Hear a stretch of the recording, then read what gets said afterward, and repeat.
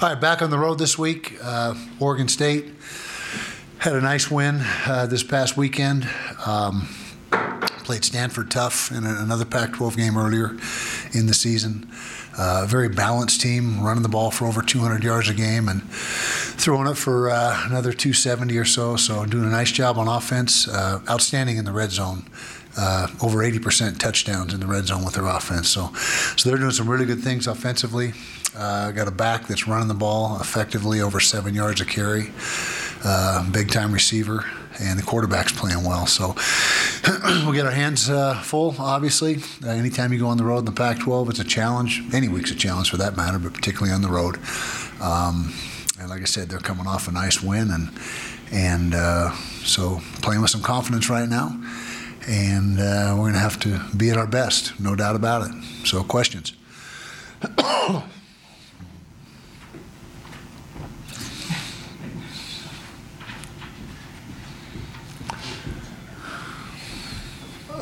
Just looking at some of the stats through the first 5 games, opponents that you faced have held the ball for just an average of 4.88 plays per possession in the second half, and you've been able to outscore them as a team 72-22 after halftime. What has really happened in the second half that you guys have been able to adjust so effectively to each defense that you faced?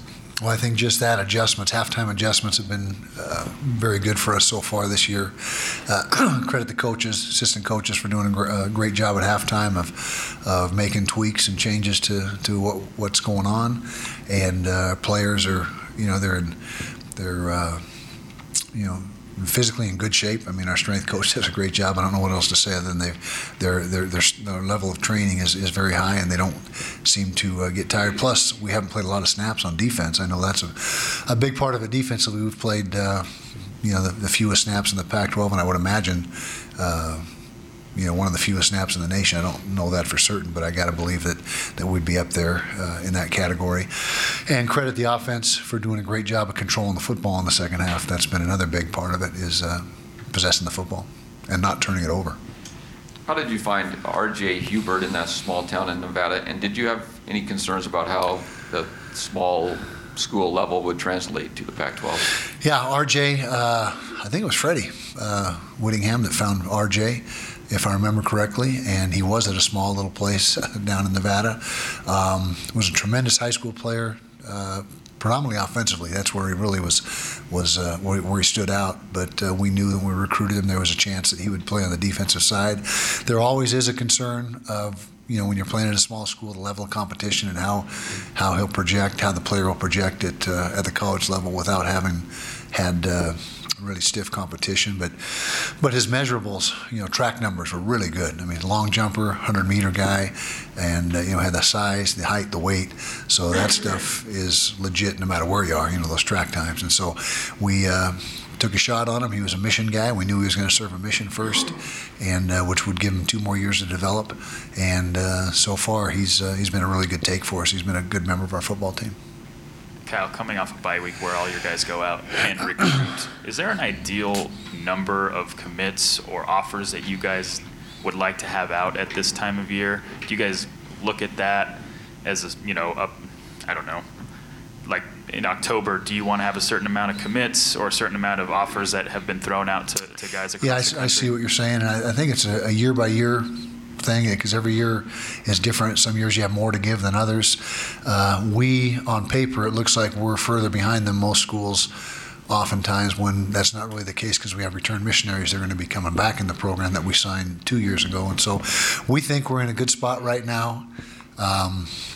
We have, I think we only have 3 more to give on O, and 6 or 7 on D. So we're getting close to the end. When you talk about 25 initials, we're getting down there. But as far as the offers extended, we keep track of all that, who has what offers out there in the Pac-12, and I think we're right in the middle of the pack there as far as offers extended. But oftentimes, like I said, it's misleading for us because we have returned missionaries that figure into the equation. Oregon State's been down a couple years, and when you transitioned into the conference, you had a couple 5 and 7 seasons. How do you build a program in the Pac-12 in order for it to be successful? Recruiting. That's, in a word, recruiting. That's the key. I've said that. You guys are sick of me saying that, but I'll keep saying it because it's still it's applicable. But that's what it takes, is just continually upgrade your roster, get bigger, faster, stronger, and continuity helps as well. Teams that are changing coaches every 2 or 3 or 4 years, that's tough to get some continuity, and so that's another big part of it is continuity in your coaching staff, because that right there assists in recruiting as well. Kyle, facing Oregon State, their quarterback, I think, is the National Player of the Week by one organization. 6'7". Does that present challenges to face a tall quarterback? Not necessarily. It's harder to bat a ball down, when you got a guy with that high launch point. But as far as just the height in and of itself, other than making it more difficult to knock it down at the line of scrimmage, I don't think there's any real challenge, differently than any other quarterback. And then I was going to ask you about run defense. You guys are doing among the national leaders in that. The old cliche, it all begins with stopping the run? Absolutely. That's my belief, our belief. And it's not true every single week, because there are some exceptions.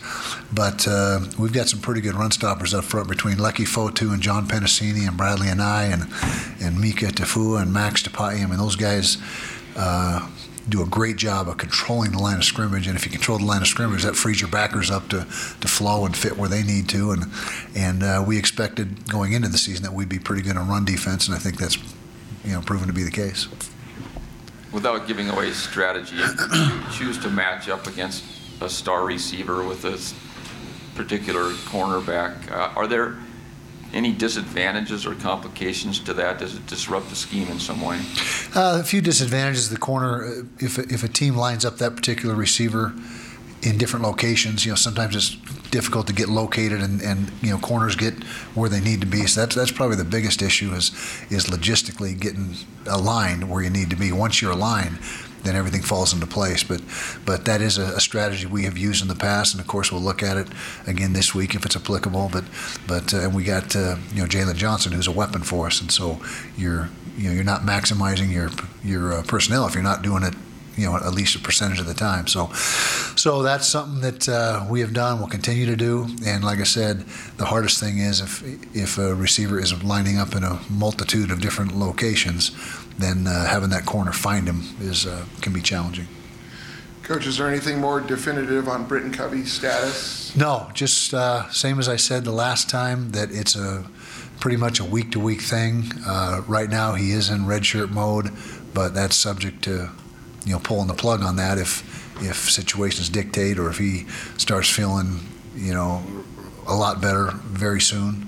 And the point of no return is probably, I think I said 2 or 3 games away a week ago. Of course, the bye week didn't have any impact on that. So once we get 8 or 9 games into the season, that'll be the time when we make a final decision one way or the other. And after the Washington State game, you said you hope to have a full stable of running backs. Do you still hopeful of that? Still hopeful of that, yes. That would be great. We'll see what happens.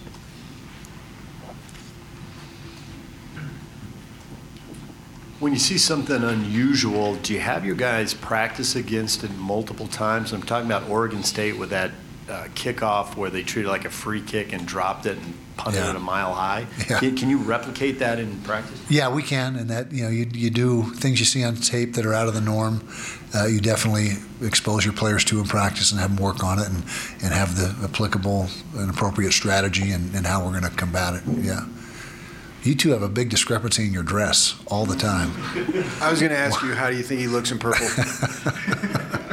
No comment. Probably for the best. With Bam, you talked about how you might use 4 games. We definitely will use 4 games, not might. Selectively. Is there any thought to, you've got a senior quarterback, some guys will probably be off to the NFL, and you have a great shot to win the Pac-12, and would you possibly need him in more games than that and just go for it all this year to get to the Rose Bowl? That's a good point, and it's possible, but I think with the timing of the time it will take to get him up to speed and feeling completely comfortable in what we're doing, because he's been working mostly with the scout team prior to now. If he was game ready now and ready to jump in, that would be a more difficult decision than I think it's going to be 2 or 3 weeks from now when he is ready, because now we're 4 games left in the season-ish, somewhere in that range. But good point. Kyle, statistically, Oregon State's defense has struggled a bit. Is this a week where the offense is licking their chops, so to speak? Well, I wouldn't say they're licking their chops. We're always looking, for the matchups, and football's a game of matchups. What it boils down to, it's one-on-one matchups. That's the biggest part of the game. It's not overall scheme as much as this player against that player, and you're always looking for a way offensively to maximize that. And same with your defense. I mean, it's no different there. And so I would just say that we're going about our business in our normal fashion and trying to find the best way to move the football and take care of it and all that type of stuff. Obviously, you were the favorite to win the South. You're the highest-ranked team in the South. You're favored heavily this week. Anything that you need to be aware of as you go into this game as far as being the hunted instead of the hunty?